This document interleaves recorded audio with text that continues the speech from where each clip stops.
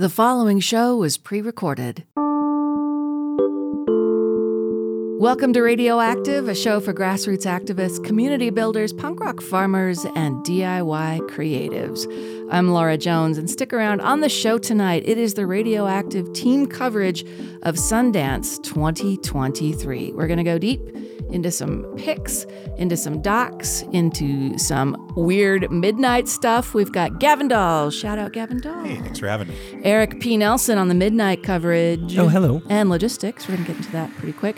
Rashawn Leak, Roundtable Tuesday. This is your night. What do you have to say about Sundance to get us going?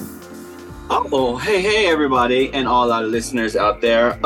You know what? I love that Sundance is in our backyards. You know, I really have always appreciated it. I like what it stands for. It's really an opportunity for people who might not be in the know, the full know about some of these maybe unknown artists or unknown movie makers, so for me, it's an opportunity for us to give them a glimpse into what could be coming. You know, Eric and I were talking about it off air about some of these movies hit a lot earlier than they used to previously. But there's going to be a lot of movies, and I think between all 5 of our lists, there's some movies that people might not have a chance to see on Netflix or HBO Max and in the theaters. So this might be their only insight to seeing it outside of finding it on YouTube. And so this is really a chance for us to broaden some people's horizons, if you will. Well, it's interesting to see how filmmakers are responding to the times and whether they're lagging or not, if there's COVID in here, if it's all COVID, there's zombies. I always love a good zombie flick. But we're also going to get into some slam dance conversation. Autumn Thatcher, our red carpet correspondent, and me, we've got a couple of credentials over there and some things to share, including Sign the Show, which is a documentary about ASL sign language interpreters at rock concerts, at events, and making sure that is part of the culture. And so stick around for that. But we're going to start with some rallies and resources, keeping it all to film. How do we do Sundance? Eric P. Nelson, our Sundance in 60 correspondent. KRCL.org. There you go. That is how... Sundance tab. To Sundance tab. Links and everything is there, but a big one is just setting up your Sundance account, festival.sundance.org. Once you set up that account, you can see the program, you can see the films, you can see what's happening here in Salt Lake. We got some new venues here in Salt Lake. They're doing films over at the Gateway now. That's kind of Sundance headquarters is Gateway now. For Salt Lakers. For Salt Lakers, correct. So here in Salt Lake, you've got the Broadway, the Gateway, the Grand Theater, and then Rose Wagner. Those are our options here in Salt Lake. Set up your account, take a look. And again, I think the big question this year was, is there going to be an online option? Are they going to bring that back after 2 years of having to be online? They said we're going in person, and then they said we're also doing online. So no matter where you are, however many people are on your couch in your house, this is how you can do Sundance, which is kind of fun. You get to do Sundance screenings at your house with your friends, with your people, and see these movies no matter where you are. You might be here in Salt Lake, you might be across the country, you might be across the world. Now, what about logistics if you're on the ground in Park City and parking? If you have a jetpack, that is the best option. Hoverboard. The park and rides are by far the best way to do it. The new big one out there is the Richardson Flat Park and Ride. It's like 800 parking spaces. It runs from 5 a.m. to 2 a.m., so it is all every day. 20 minutes? Every 20 minutes throughout the festival. I highly recommend that. If you're trying to head in town and find a magical parking spot, if you don't find it, you're going to get dinged with paying for parking, and you just don't want to do that. What about loading up snacks? What is your go-to snack, Gavin Dahl, when you're at the film festival or such events? I like to procure popcorn from the theaters I attend. So if I'm at your theater, I'm buying popcorn. I also am really partial to alcoholic beverages consumed during depressing documentaries. Given Utah state laws, I have no further comment. You're going to have to adjust coming from Colorado. I like to go with the Junior Mints and maybe some protein bars, because if you're going to see several movies in a day in person, you might not exactly have the opportunity. So, folks, you got to really train for this. You got to plan for it. They can be long days. Do you have a go-to? It's not for the faint of heart. Yeah. What's your go-to snack, Rashawn? So I like to hit up, usually I'll go to movies on a Tuesday or a Thursday, which so happens to coincide with Buffalo Wild Wings doing their half-price wings.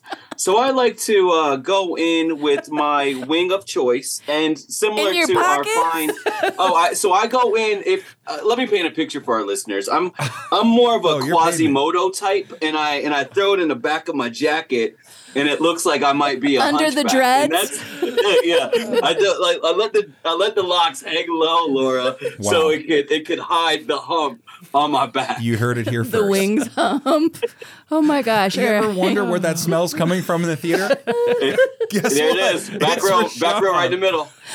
Eric P. Nelson, you got some go-to snacks when you have like the whole neighborhood over for a hybrid screening in the shed? It's gummy worms, chocolate-covered peanuts, and pickles. And pickles. I can go with or without the popcorn. Depends on how long the movie is and hydration schedule. But otherwise, I'm classic Red Vines Junior Mints. Preferably frozen, which, if you just leave them in the car overnight. Frozen Red Vine, huh? I haven't done that before. I'm big on dark chocolate percentages. So if you're dropping below 60%, down into the 50s, that's too much milk chocolate for me. But then I also don't want to go too strong. Once you get above 75%, that's a little dark for my taste. So Goldilocks right in of that chocolate sweet here. spot. I like that kind of 2/3 percentage around 66. Okay. If you're going to get me some chocolate bars, guys. All right, so we've kind of covered some logistics. There is word about the new app. This is one of my beefs, and I would like some Sundance beefs as well. Yeah. And we're going to give them lots of praise and plaudits, but my beef is the app every year. It supposedly is going to be ready for download and update on the 16th.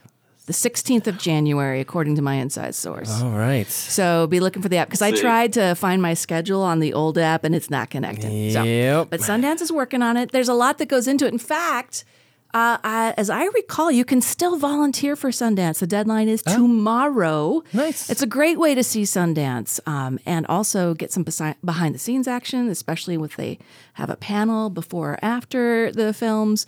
We know lots of folks in the KRCL volunteer family that also volunteer for Sundance. So, for sure. Folks, the link is in Rallies and Resources at krcl.org. That is under the Community Affairs tab.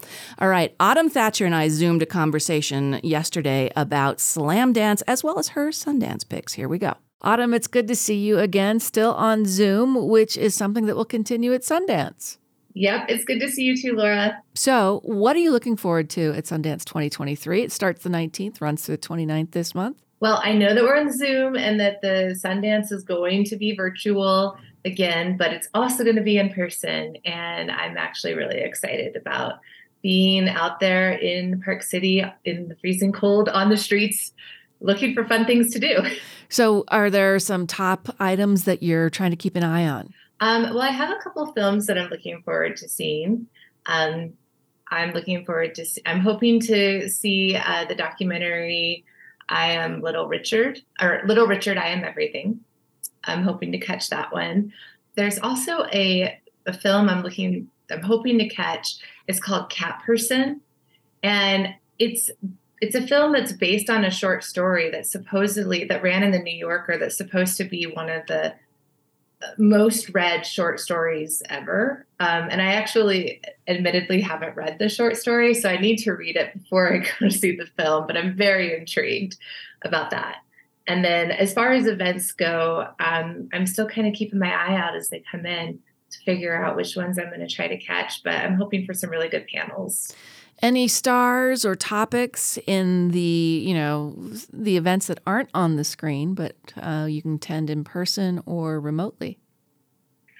Well, I'm waiting to find out a little bit more on that for the in-persons, because right now I've gotten a lot of stuff on the films, and there's a lot of virtual premieres, which usually the premieres are where I would go and try to get on the red carpet and talk to some of the stars and stuff, but I'm not quite sure yet which stars are going to be in person versus who's going to be virtual. But I know that there is a documentary on Willie Nelson and the family that's supposed to be the first documentary ever done on Willie Nelson, and at least maybe the first one that he's approved. I'm not quite sure, but I would love if I got to go see Willie Nelson in person and just say hi. I mean, how epic would that be? I know, it's a new series, really reality TV style, and they haven't said yet if Willie's going to be at the festival. So if he is, you need to get that microphone in there. Yes, for sure. Now, you're also going to be doing some slam dance coverage for us, kind of the Sundance alternative. It's been going for decades now, too. And its dates are January 20th to 26th in Park City and virtually from the 23rd to the 29th. I know there's already something that's caught your attention and my attention. What's yours? The film that caught my attention it's called The Mad Writer. And it's about a rising hip hop artist called, I'm going to say this wrong because I unfortunately don't speak French very well, but it's L'Orange, like L'Orange. L'Orange. See, it sounds way better the way you just said it.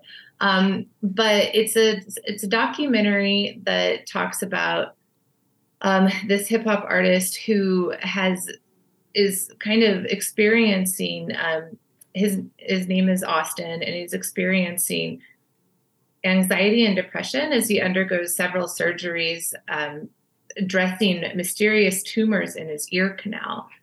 And so I just thought it would be really interesting to, watch that film and learn his journey and check out his music. And I would love to be able to speak with him as well, if that's a possibility this year. That sounds fantastic. I actually have an interview a bit to share here with Kat Brewer, who is the self-taught filmmaker behind Sign the Show, about sign language at concerts and events. Here's a bit of our conversation. Kat, you come to this conversation that is at the heart of Sign the Show in a very organic way, experiencing sign language interpretation at a concert. Can you take us to that moment? Sure. It was back in 2014, and I had been going to concerts since I was about 8 years old. I'm 51 now, so you can do the math. It's been a long time. And in 2014, it was the very first time that I was at a concert and I saw a sign language interpreter. And I was completely ignorant and had my mind blown because I didn't realize or understand that deaf people enjoyed music, let alone enjoyed going to live performances. So I started talking to the interpreter that was there and then communicating with the deaf attendees through the interpreter because I didn't know any sign language. And come to find out that, yes, just like hearing people, deaf people enjoy music, but they face a lot of challenges and barriers that hearing people like myself don't face when trying to get access to live entertainment. And so I was heartbroken, and it just kind of hit me like a ton of bricks that I had this hearing privilege that I never really understood or recognized before. So I was going to write an article for the college newspapers where I taught. I'd been teaching for 20 plus years, public speaking courses of all things. And a friend of mine, I was going through a really challenging time in my life. And my roommate at the time, I was telling him what I was going to write. And he said, "You should make a documentary." And I was like, okay. Like, mind you, like, I don't have any background in film other than watching films. And I didn't even own a camera. So I went to Best Buy and spent a few hours and got a camera and then just started hustling for interviews. Started going to shows, talking to musicians, talking to sign language interpreters. In fact, a couple of the musicians are now executive producers on this project that's going to be at Slamdance this year. Waka Flocka Flame, and also Matt Maxey, who started Definitely Dope, DEAF, Definitely Dope in 2014. Tell us about their participation. It's been amazing. I like to tell, when I tell the story about how I met Matt, it's kind of funny. I joke around that I stalked him on social media, which is kind of true. He started to have a bigger presence on social media. And I was reaching out to him because, I mean, first of all, if you just look at his smile, it's contagious and you just want to be around him. And that's how he is in person. And so I kind of explained to him what I was doing. And he's like, yeah, like I'm super busy, but let's try to do an interview. So this was probably in 2016 that I finally got a hold of him. Now I'm going to fast forward a year. In 2017, I was at Firefly Festival. I had a little bit of access to the pit just to take some pictures and videos. Caught Waka on video with him dancing with this interpreter, Holly Maniotti, and then kind of snuck backstage to ask for an interview. And he was so gracious. He and DJ Who Kid allowed me to interview them. And we just kind of stayed connected. And it was also that night that I met Matt for the very first time after a year of just, chatting back and forth. And did his interview right after he had interpreted for Chance the Rapper at Firefly in 2017. So it just really all came together. Both of them have been super supportive, and I just feel like they're little angels in my life that have helped push this film forward. And Matt himself is an embodiment of what this conversation is about, having been born with a severe hearing loss and outfitted with hearing aids at 2 years of age. What is it that you hope the hearing public takes from this? Because there's some data in your documentary that talks about how big an issue this is for folks. Yeah, I first and foremost, I would hope that hearing people recognize that they have hearing privilege. And that they don't have to fight to get access for things that bring them joy, such as live music or live theater or comedy. They could just go buy their ticket and go, but it's not a simple process for the deaf or hard of hearing community to do that. And so I would love for people to, have this recognition, have an awareness, and then to become an ally and an advocate. Start asking their favorite musicians or performers to include a sign language interpreter in their rider, to request at venues. A hearing person cannot request an interpreter if there is not a need for an interpreter. So I'm not telling hearing people, hey, just go ask for an interpreter at a venue for any performance. That's actually illegal.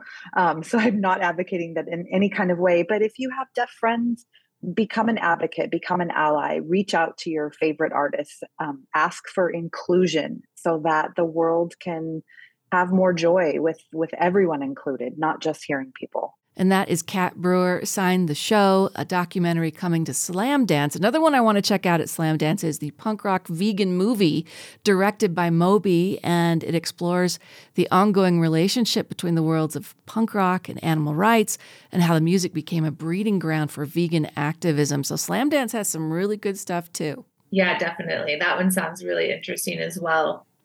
Any midnight movies or any off the beaten path things that have caught your eye at either of these festivals that you want to close with? Oh, I know that Eric is going to come in with lots of midnight movies to talk about. I don't have any quite that I have on my list, but I know that there will be some as I dig a little bit deeper into the program. Thank you, Autumn Thatcher. Thanks, Autumn. You can also check tonight's show notes for links to Sundance and the events that we're talking about there. I wanted to talk music briefly before we get into our big panel. Eric, I was asking you to look up some info. I know Moby's in town for Slamdance, but he's on a Sundance panel on Saturday the 21st because his movie at Slamdance is Punk Rock Vegan Movie, investigating, Moby's a notorious vegan, right? Notorious. So he is investigating vegan, that connection between punk rock music and veganism and activism. So if you're all up there, look for Moby for me. Get me a quote, okay?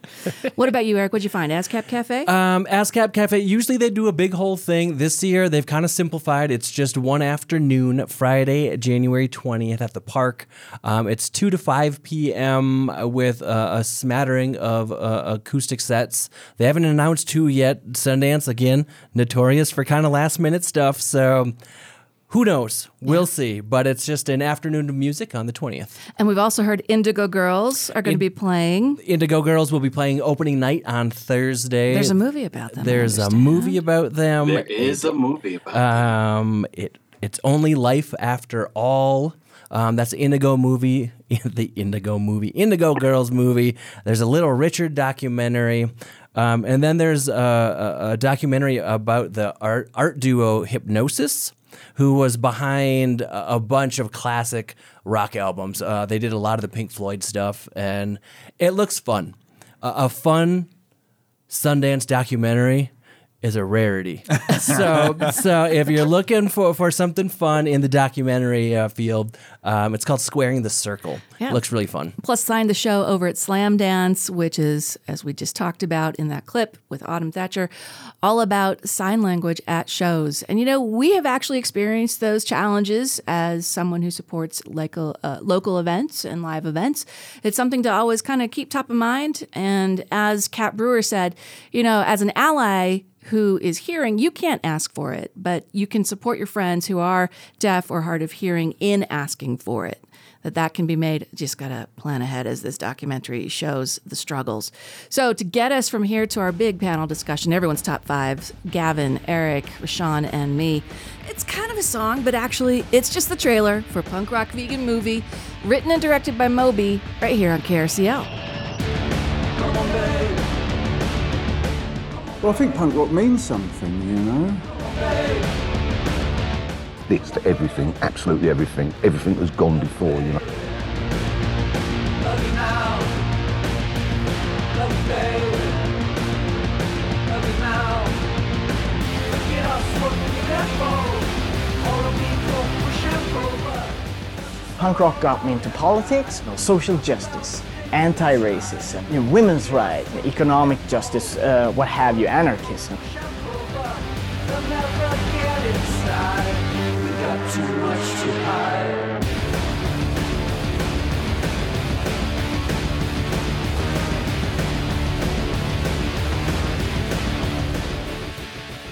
I got introduced to the concepts of environmentalism through hardcore shows, concepts around like sweatshop, fair trade, all of that. Love you, baby. Love you now. Love you, baby. In the mid-90s, there was sort of this revolution of just a million vegan straight edge bands. And we were on a mission. We were like, we're going to educate people on animal rights. That's going to be the focus of our band.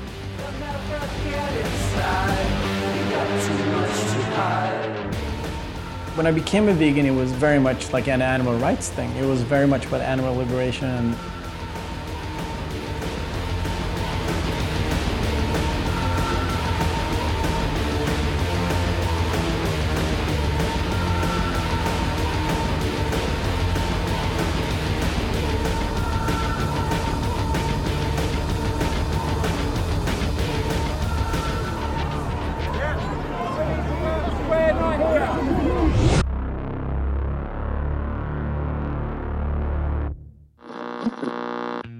KRCL's Music Meets Movies returns to Broovies on Thursday, January 12th.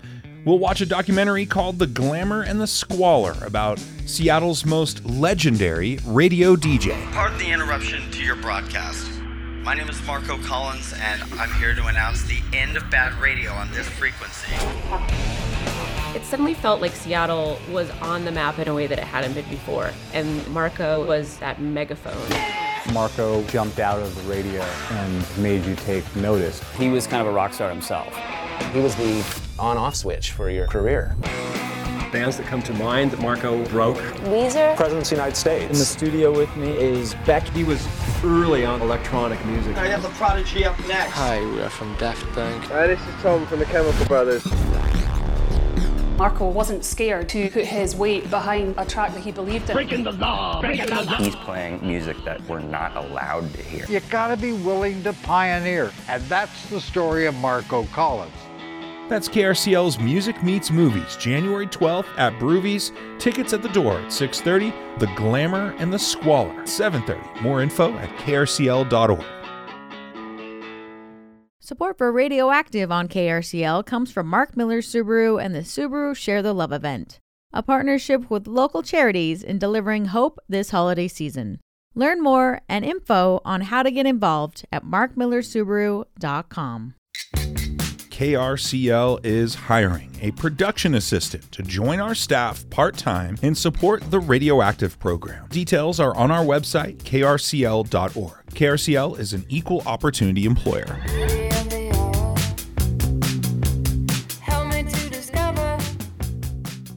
Welcome back to Radioactive on KRCL. I'm Laura Jones. Coming up at 7 o'clock, it is Democracy Now! At 7. Late Night Lowdown with Connor at 8. Super Sounds with Chovy at 10:30. And then, of course, John Florence brings you a brand new day, weekdays at 6 a.m. Check out the last 2 weeks of any show on demand at krcl.org. Just click on the Programs tab, and you then click KRCL On Demand and sort by date and show. Makes sense, you know? That makes sense. And it's all possible because of listeners who have donated in the past. So thank you so much. What's donating? What's KRCL? How come we're a nonprofit? You can check it all out at krcl.org. All right, time to dig deep into top 5 picks. Gavin Dahl, KRCL's newest on the block, our executive director now at Listeners Community Radio of Utah. You got a tight top 5 that's already posted and up at krcl.org. Let's go through them. Yeah, so I'm doing all documentaries. You know, there's a chance I'll end up with a few fiction films on my list by the end, but trying to start out with kind of a focus on what I think is some of that coverage that is so needed in the media of stories that we just don't know enough about. And so this first one just really excited me, and I know is on Rashawn's list as well. It's called Bad Press. Basically, it's a film exploring a community that wants to hold its government officials accountable, but they face obstacles to public access to information, you know, transparency. One of the co-directors of Bad Press is herself, the executive director of the Native American Journalists Association. Her name is Rebecca Lansbury Baker. And for folks who are sort of geeky news people, the different journalist associations for different diverse groups are really significant in the industry in trying to push for more diverse views behind the scenes, as well as who's being covered. And this story revolves around a reporter named Angel Ellis, who is reporting in Oklahoma, trying to give readers up-to-date, relevant coverage of the Muskogee Nation, the Creek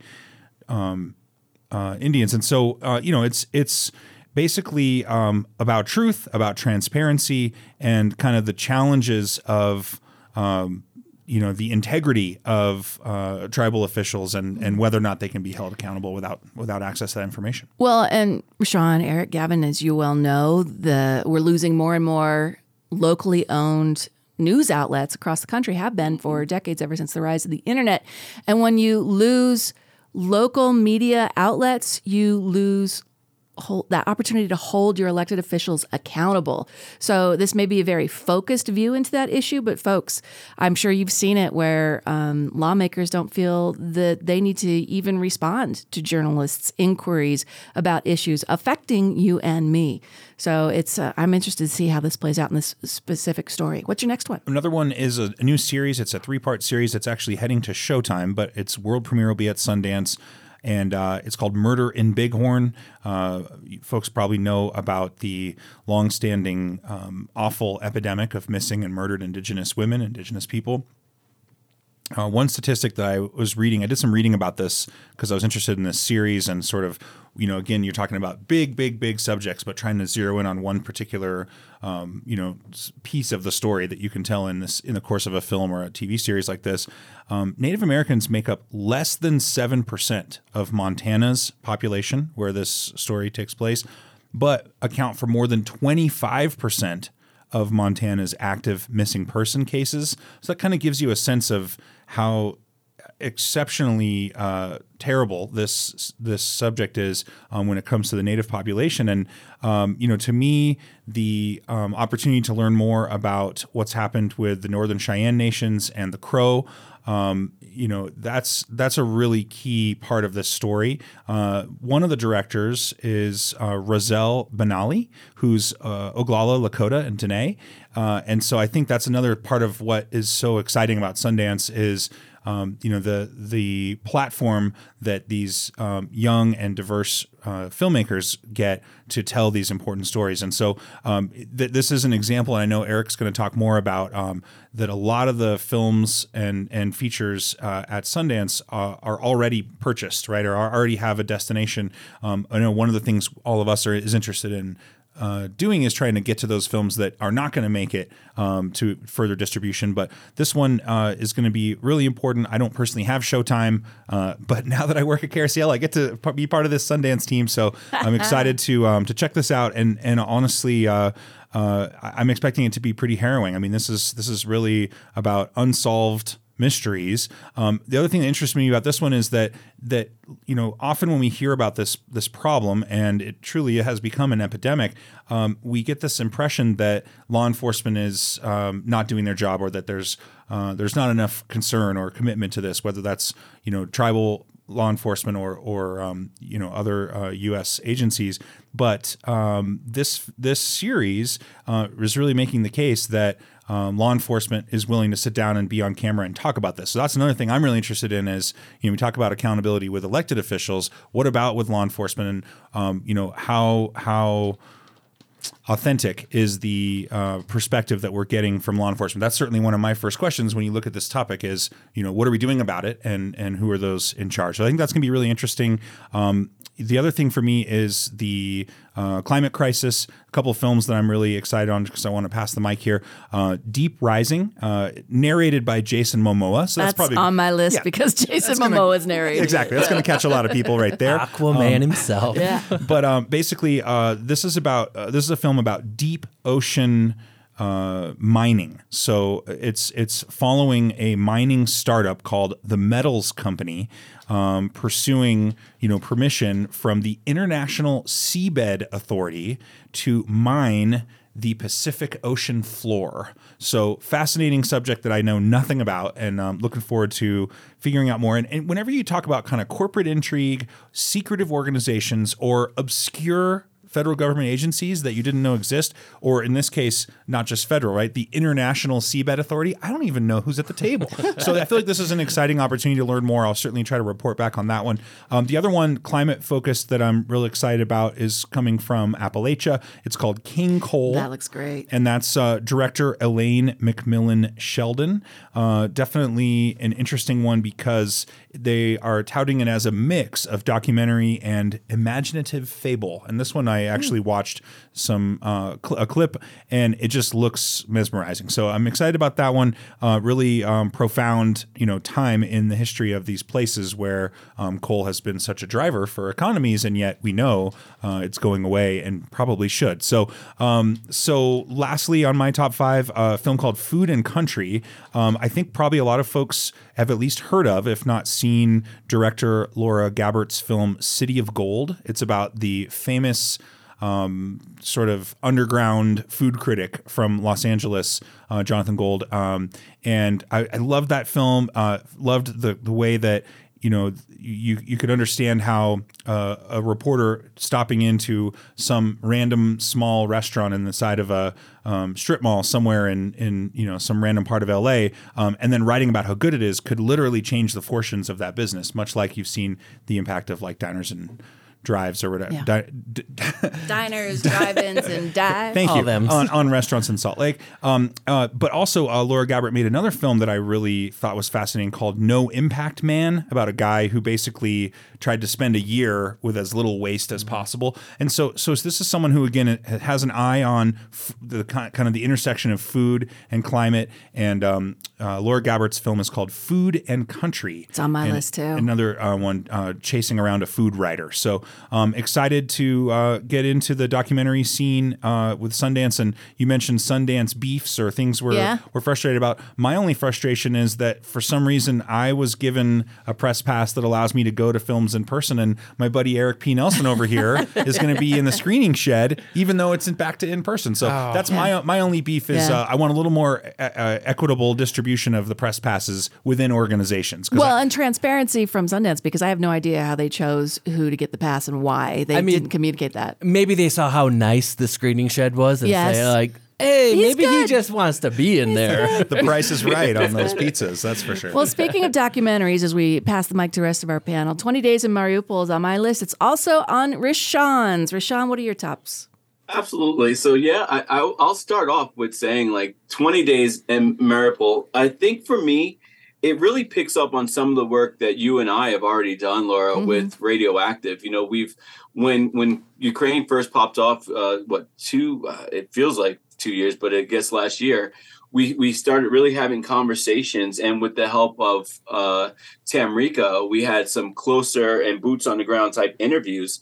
But I think for me, really looking at it, it almost reminds me of how coverage was done during the Vietnam War, and it was through news and boots on the ground that we were able to showcase what's really going on. Because right now we live in this new world, right, wrong, or indifferent, where we're talking about fake news and things like that. And then everybody's kind of scrambling to figure out, like, okay, well, what source is really the source of truth and things like that. And so now we have this opportunity to spend, 20 days with journalists, investigative journalists who are right there and give us full front of the things that we might not experience, because not everybody is really engaging enough or adventurous enough to go and put themselves in harm's way for the love of their craft, and really love to make sure that information and the correct information is being shared.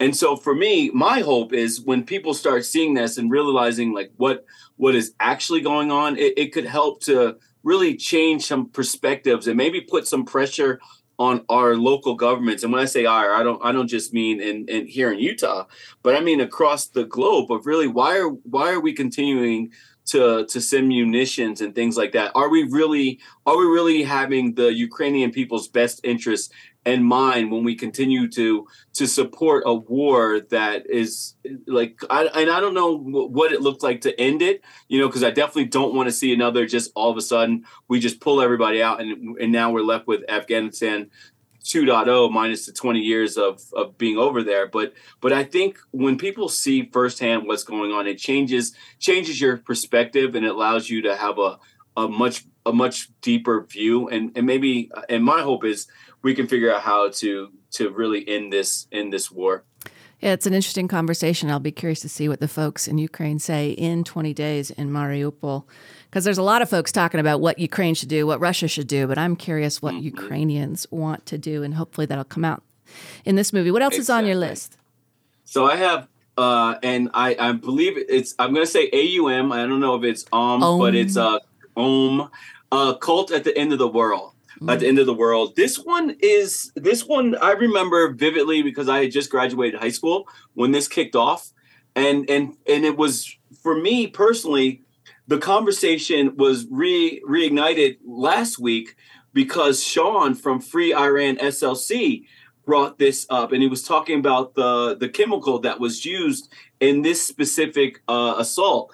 And and unfortunately, because of the way news works, the minute something is no longer on the front page, it's no longer being talked about. But it's always sat in the back of my head, like, whatever really happened to this organization? And then even further, what caused it? Like, the group never really talked about what they wanted.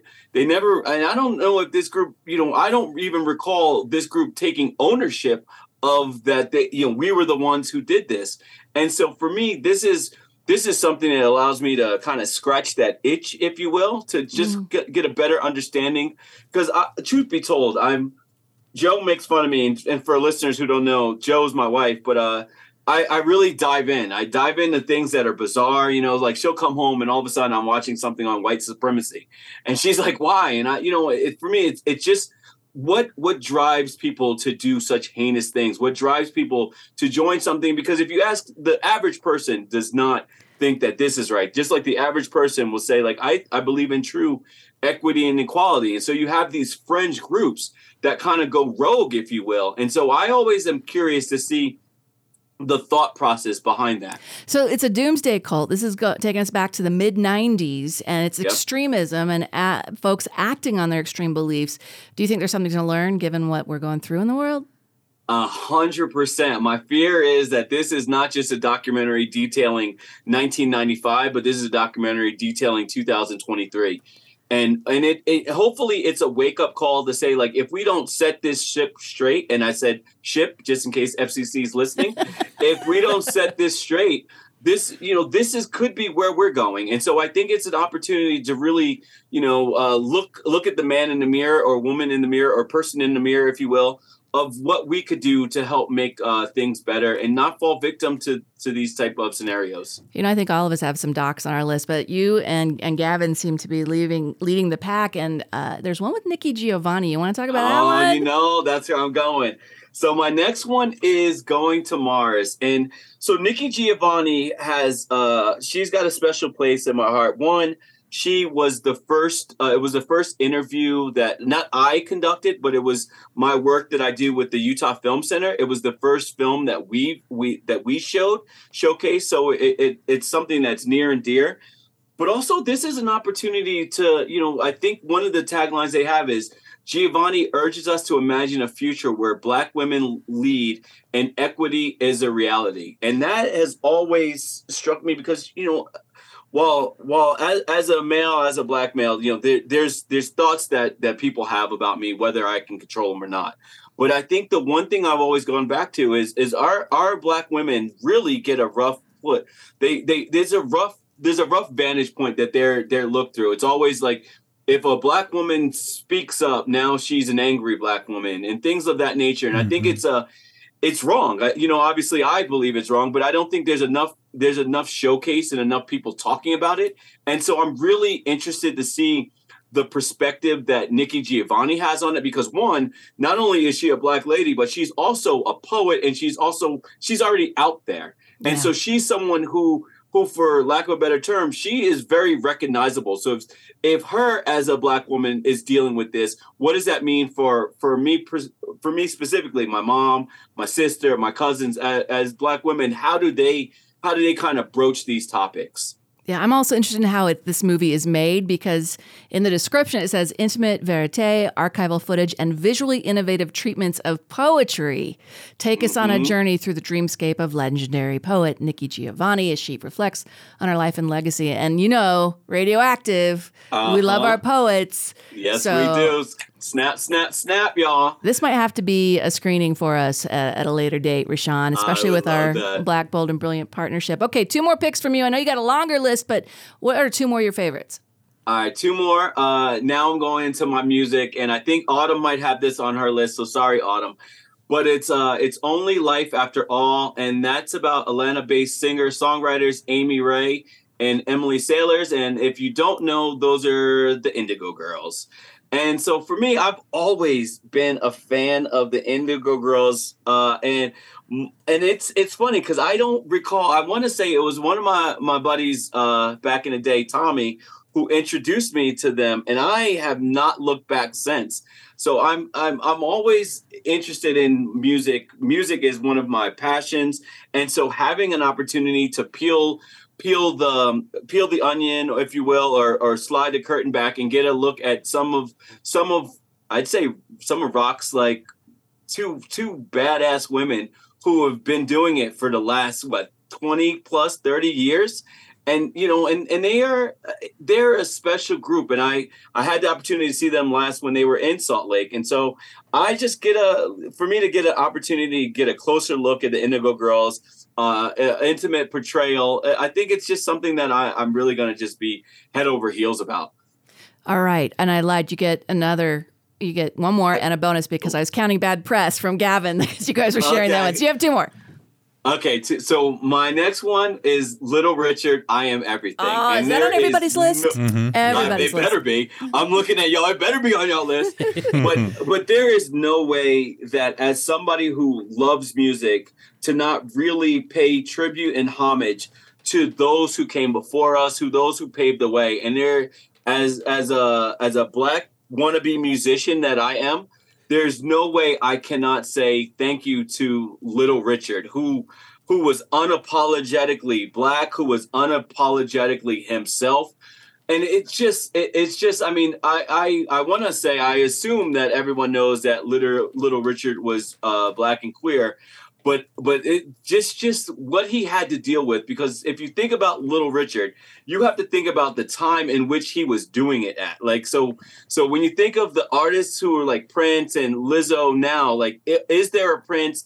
Is there a Lizzo if there were never a Little Richard? And Interesting. He paved the way for so many people to just really be unabashedly them. And I think I can't imagine what he had to go through to do that, because, you know, I mean, he's coming through with the Chitlin circuit. And if you don't know that is just, it's kind of it's the musical Green Book, if you will, on places where it was okay for Black musicians to play.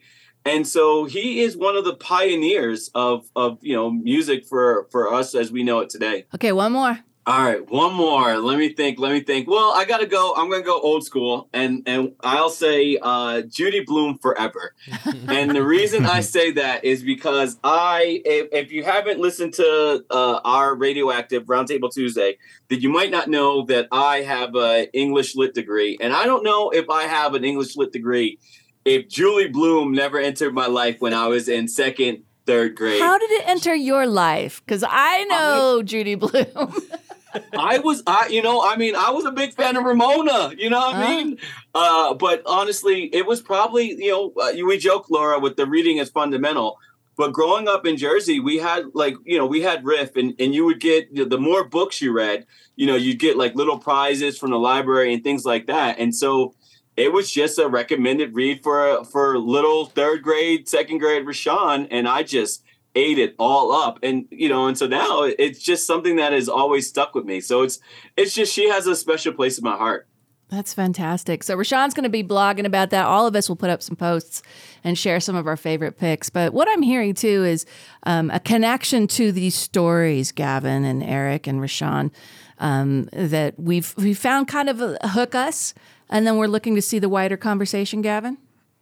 Yeah, and I think that's one of the exciting things about Sundance is that we know that this is a place where films get picked up and have an opportunity to expand beyond this to a wider audience. But there's also the chance that something really important doesn't fit some commercial scheme of some big distributor or big media corporation. And so you also feel like you as a critic or you as a fan or you as a filmmaker or storyteller are part of the story because, if tree falls in the forest, right? So I think that for me, the big thing is getting to share back to KRCL listeners as part of this coverage about these stories that many people are not going to have the money to go to Park City or to to subscribe to Showtime or whatever the thing is. So that's my big thing about this is shining the light and using KRCL's platform to do that, which is so important, such an important part of what Radioactive does. It's not just the Laura Jones show, even though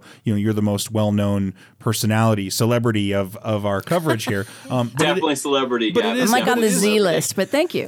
But you're number 2. But it is a team effort and so many voices, not just the guests, but also the folks like Rashawn who've become part of the become fixtures as part of the studios here. So that's my big thing about it. I'm also concerned that listeners who hear Rashawn, myself, Autumn, kind of very serious. We have these deep issues that they might miss out on some of the fun of Sundance. And that's where we're going to Eric P. Nelson. That was a professional transition. Oh, look at him go. Eric and I think our lists are almost the same. Yeah, it was kind of going through the thing, and Laura's like, "Oh, did you hear about it?" I'm like, "It's on my list." Because sometimes when Sundance comes around, I'm like, I can't take another documentary. I'm going to have to open a vein but there is some stellar documentaries, right?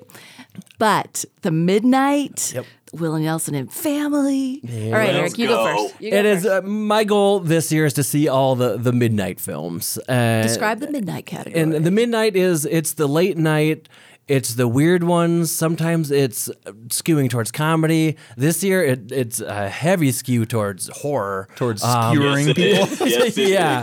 Sometimes there's a mix of the two. I've seen some really great kind of in the horror comedy genre over the years. The film Hell Baby always is at the top of my list. Hell Baby. It was a fun one. Let's not go there. Oh, what a great hominy, if you will. But this year it is reanimation. There is quests for immortality. There are flesh-eating fairies. There's perverse subcultures of hedonistic tourism. There's werewolves. There's the occult. There's martial art heists. Oh, that's mine. There is a lot all over the place. The top of my list, yes. it was the film Infinity Pool. Yeah. It's Brandon Cronenberg. It's his follow-up to, I think it was last year, he had a Sundance film called Possessor. Cronenberg, famous. His father, David Cronenberg, the king of kind of weird stuff. But I just found out it's going to be released in theaters in a week or two. Already. So I bumped that down because I can go see that in a couple of weeks. Okay. So next up was Onyx, the Fortuitous, and the Talisman of Souls. All right, let's talk about this one. Which just looks fun. Yeah. It is occultist. Yeah, it does. It looks like kind of that fun mix of horror, silly, comedy, and it stems from an online character, which I had no idea about. It's a short video. It's very popular, and this is the feature-length film from Onyx the Fortuitous. Were you familiar with that? Not With at him? all. Yeah, no, me not at all either. But Andrew Bowser's been doing these viral videos with Onyx, and now he gets to make a movie. That sounds the ultimate kind of make these fun little short movies and then go beyond it. Yeah, you know, there was one filmmaker we spoke to last year, and it was just a short that they were showing, and now working on making a feature film, and that's part of the Sundance process. Yep. Just catching everybody up. If you just tuned in, you're listening to Radioactive. It's your community affairs show here, weeknights at 6 on KRCL, and we're talking Sundance. The festival is coming up, and we're doing some quick picks from our panel with Rashawn Leak, host of Roundtable Tuesday, Gavin Dahl, executive director, and apparently pretty hardcore film buff, and Eric P. Nelson, who's our volunteer coordinator, but a film buff, especially when it comes to the midnight category. What else is on your list? Yep. So the other midnight, I'm not going to list all these midnights, but the other one is Talk to Me. It's kids. They find a way to conjure spirits with an ancient embalmed hand, and then things go weird. I mean, that's just, I love it. That's the monkey paw story, and it just looks fun. Another kids one that is on both of our lists. Yep. And that is let me find it here on my list. Aliens abducted my parents, and now I kind of feel left out. Is this the one that has Utah ties? It is Utah ties. Utah filmmaker Jake Van Wagoner. It was shot all here in Utah. It is a kids' film. It's pretty much exactly what it sounds like. And aliens abducted some parents. Kids try to figure out. I've never went into the kids category. Yeah. I have a reason to. I've got a couple of those. So I'm going to try to watch this one with my son. You need a little focus group it? Exactly. Well, he got excited when I said, you get to say things onto a radio. So we'll see if he jumps in. He's always curious what goes on in that screening shed. So it's like, I can't go in there. Exactly. Yeah. So usually it's the midnight category. Yeah. So he is allowed to watch this one. And they're actually doing the premiere here in Salt Lake on Friday the 20th at the Broadway. So it's got Utah ties. So it's going to be here, which is pretty exciting. I've lost track of how many picks you've had, so go for it. Let's do my documentary was the Hypnosis Squaring the Circle. Right. That's just fun. Album covers, album art. We do the Music record sale movies, here. The glamour and the squalor. Yeah, exactly. It's just a fun one. I'm excited to. The big one is the Pink Floyd album, Adam Hart Mother with the cow on it. Yeah, that was their kind of first big album cover. So that's just going to be a fun album art. Wacky artists doing their fun thing. Okay. And then I'll do my last one is Cassandro. And that is about professional wrestling. Is this the one where the person creates a character for Lucha Libre and all that? That's on my list. So it's professional wrestling in Mexico. There were characters called Excito characters, which were flamboyant, and they were usually the heels, so the bad guys. Yeah. And this guy creates his character, Cassandro, and it kind of blows up. So it's a true story. Big fan. I grew up on wrestling, so this will just be a fun serious but fun film. No Jack Black though, right? No Jack Black. All right, I got a couple I want to share with you, but I had a lot of time with Autumn and talking about Slamdance. But there's in the U.S. dramatic competition, there's one called The Accidental Getaway Driver. Have you guys seen this one? Mm-hmm. It's Long, a Vietnamese driver in Southern California, gets a late night call for a ride. He's in his pajamas. He's like, all right, I'm going to go out, and he ends up being a getaway driver in a caper. So I love a good caper movie, and I love that they're putting in, kind of an Uber twist on it. And this person's also a senior, this main character. So hilarity ensues. Polite Society. Wasn't this on your list too with me, Eric, at midnight? A London schoolgirl and tireless martial artist in training, Ria Khan is determined to become a world-renowned stunt woman. So anything that has martial arts, and now you're also putting it into women martial artists, I am so there. I remember one year trying to see Jackie Chan at Sundance. All I saw was the crowd that was engulfing him as he walked down the street, because he's not a very tall man. And there were like hundreds of people around him like, that's one of my beefs. That's one of my beefs about Sundance, the star watching. Stilts. They need to rent stilts. The Pod Generation, which apparently is the Alfred P. Sloan Feature Film Prize already, in a not-so-distant future amid a society madly in love with technology. Sound familiar? Tech giant Pegasus offers couples the opportunity to share their pregnancies via detachable artificial wombs or pods. So begins Rachel and Alvy's wild ride to parenthood in this brave new world. I actually don't think that's very far off. I was going to say, I believe that's based on next year. Yeah, that'll be good. I think I saw a recent story about an artificial womb and a horse, a live birth that recently happened. I don't know. I have to Snopes that, Gavin. You want to fact check me? Are we doomed or are we wombed? Well, it's going to get interesting. I'll say that. And then Animalia, a young pregnant woman finds emancipation as aliens land in Morocco. Are you starting to sense a theme? Aliens, pregnancy, reproduction, amidst all of our cultural conversations about reproductive rights and horror and aliens. It's just right. So I'm going to bring you back a review on that one for sure. Lastly, Willie Nelson and Family is a new indie episodic program that's coming. You're all going to be able to see it. It's probably already been slated for Showtime or something. I don't know if you have it on your list at all. I haven't seen it, but I would be very surprised if that's not already somewhere. I'll try and, since we're obviously pre-recording this, folks, I'll try and edit in where it's going to show.